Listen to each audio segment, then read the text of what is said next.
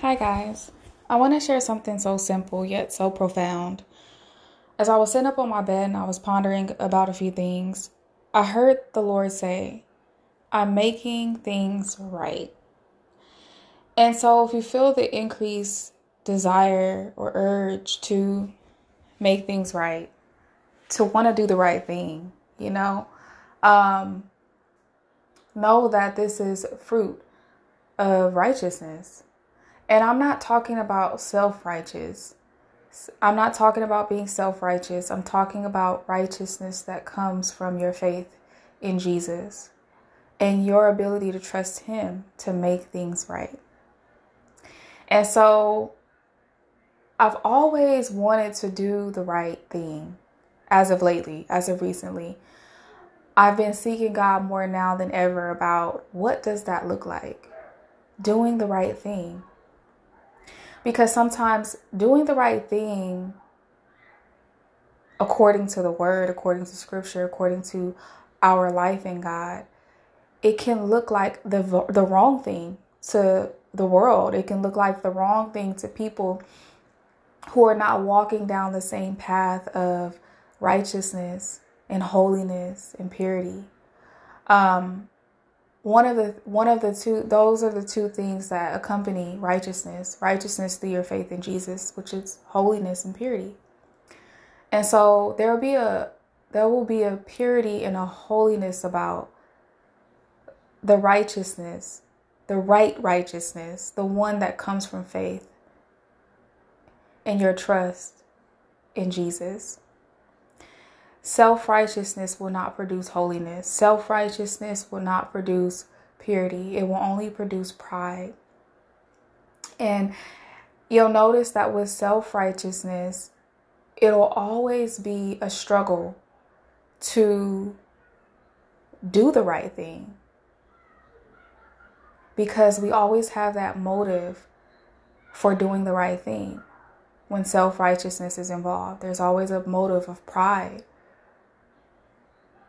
when we get entangled in self-righteousness. And so pay attention to that. Pay attention. It's like doing the right thing. And don't let anything from the outside make you question your walk with God. Make you question if you're doing the right thing. Seek God about that. Let the Holy Spirit lead you. Let Jesus make it right. There's some things that we can't make right. There's some things we can't make right. And there's some people we can't make right. Sometimes we have people in our lives and we want to change them. We want to rearrange certain things in their lives. We want to take responsibility for them when we only should have a responsibility to them. And I've realized that in my own life where there's been codependency, where I would take on a false sense of responsibility for someone who is, first of all, an adult, second of all, has free will, third of all, someone that I can't change. And so sometimes, especially when it comes to people, we have to let Jesus make them right according to His will and purpose and plan for their lives, according to, His desire, His timing, and according to their own willingness. And so if you sense it's an increased desire. And I was sitting up on my bed. I said, God, I just want to do the right thing. And I was talking to Him and I said, honestly, I forgive quickly because it's just the right thing to do. You know what I'm saying? Like, it's the Holy Spirit in you that compels you to do the right thing, to want to do the right thing. And that's in the Word.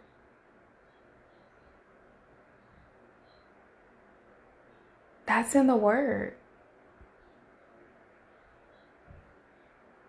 It's I can't, I know it's in First John where it says it's the children who do right that show that they are righteous. Let me see.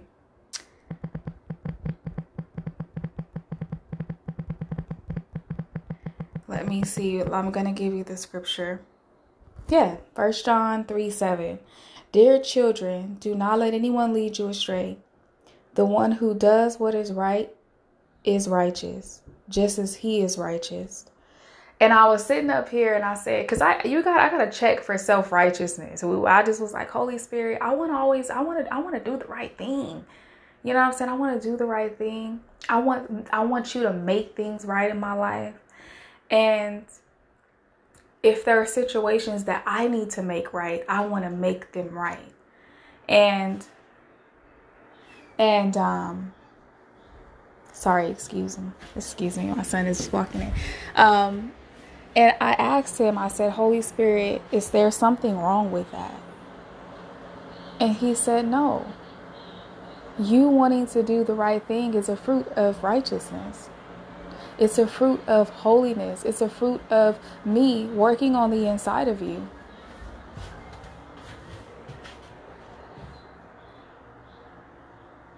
And so, if you feel compelled this week, and ask for this too, ask the Holy Spirit, compel me to do the right thing. Put it in me to do the right thing. Put it in me to make things right where I can. Put it in me to make things right where I can. And what I cannot make right, Jesus, I'm asking that you make it right, because I just heard that in my spirit. It was so simple yet so profound. Jesus is making things right. And I don't know if you guys are sensing it, but there's a new season coming, or if some of us have already entered it. And I woke up this morning and I said, God, and I know the world, how they say, that's my person, or this is my person. And I said, you are my person.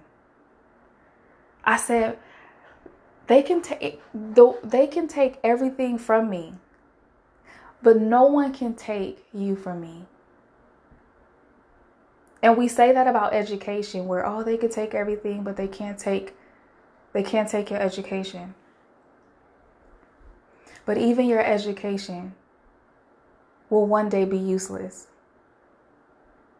Even your education, all the knowledge you've acquired, all the earthly wisdom you've acquired, it'll one day mean absolutely nothing.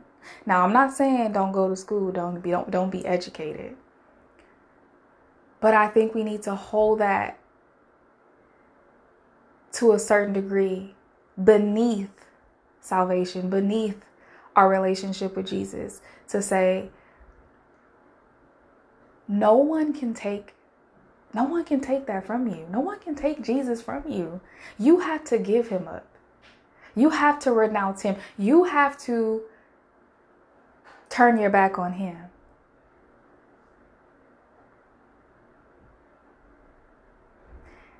No one can take that from you, not even Satan. The Father knows those who are his, and Satan can't snatch us out of the Father's hand. We have to choose with our own free will to give Jesus up. But if we choose to hold on to him, and you choose to live your life for him, and you choose to walk with him daily and seek him daily and make him a priority in your life, your life is hidden. Your real life is hidden in God through Christ. It's hidden in Christ. And no one can take that. The world can't take it. The devil can't touch it. People can't take it from. Nobody can take Jesus from you. Isn't that something? And I never thought about it that way. I never seen it that way until this morning, where I was really just thanking him and worshiping him and just thanking him for how good he is. And I said, no one can ever take you from me. Everything else that I have externally can be touched, right? Within, I mean, not necessarily because God is protecting me, but I have a hedge of protection around me. But what I'm saying is, when we look at the light of when you look at eternity versus now, it's like, if it really came down to it, all of these things, as we know, is going to pass away, but no one can take what's on the inside of you. No one can take eternity away from you. You're the one that eternity with Jesus. Nobody can take eternity with Jesus away from you. You have to be the one to give up your salvation. You have to make choices and decisions and choose not to believe in Jesus, to give up your salvation and choose not to accept him. And so I just want you guys to think about that. What does having him really mean to you? Is it important? Is it more important than anything and anyone on this earth and beyond this earth?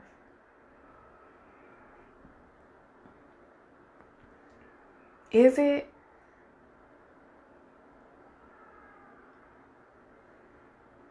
And the thing about never going deeper with God, the thing about staying on the surface with him is not only do you miss the opportunity to go deeper with him, but he misses the opportunity to go deeper in you as well. So leaving the surface with God, it isn't just about you going deeper in him, but him going deeper in you. You get that? He wants to go deeper in us, and he wants us to go deeper in him. We have to let God deep dive into those motives and intentions and feelings and wounds and past, and we have to let him deep dive into those places. When I made the decision to go deep in him, I didn't realize that he was going to go deep in me. I didn't realize that he was going to deep dive into those places, those motives, those intentions. I didn't realize he was going to go into those cracks and crevices and dig out all of those things that he dug out. But I'm so glad that he did. I'm so glad that he did.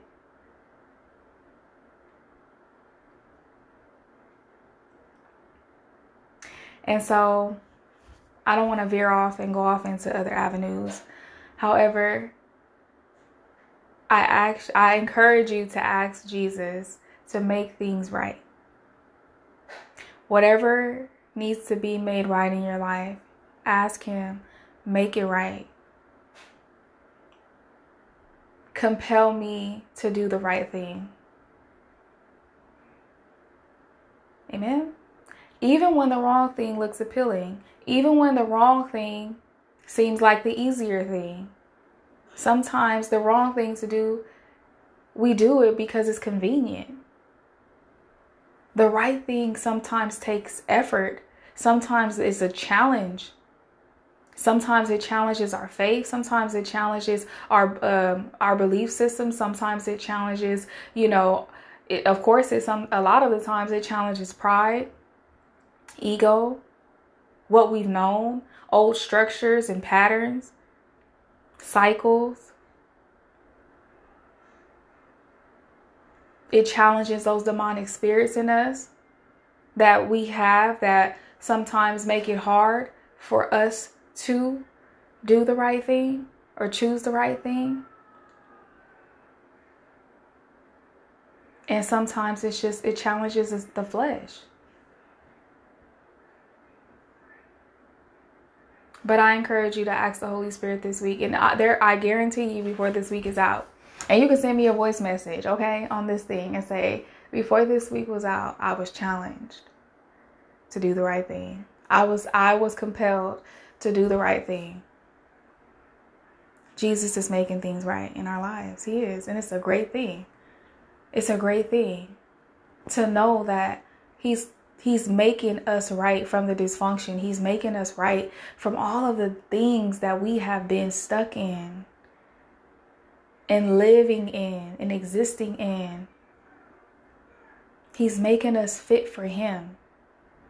Vessels fit, vessels of honor, vessels of integrity, vessels that he can use, vessels of purity and holiness, vessels that will walk upright before him. Vessels that were made and created for intimacy and relationship with him. That is what he's doing.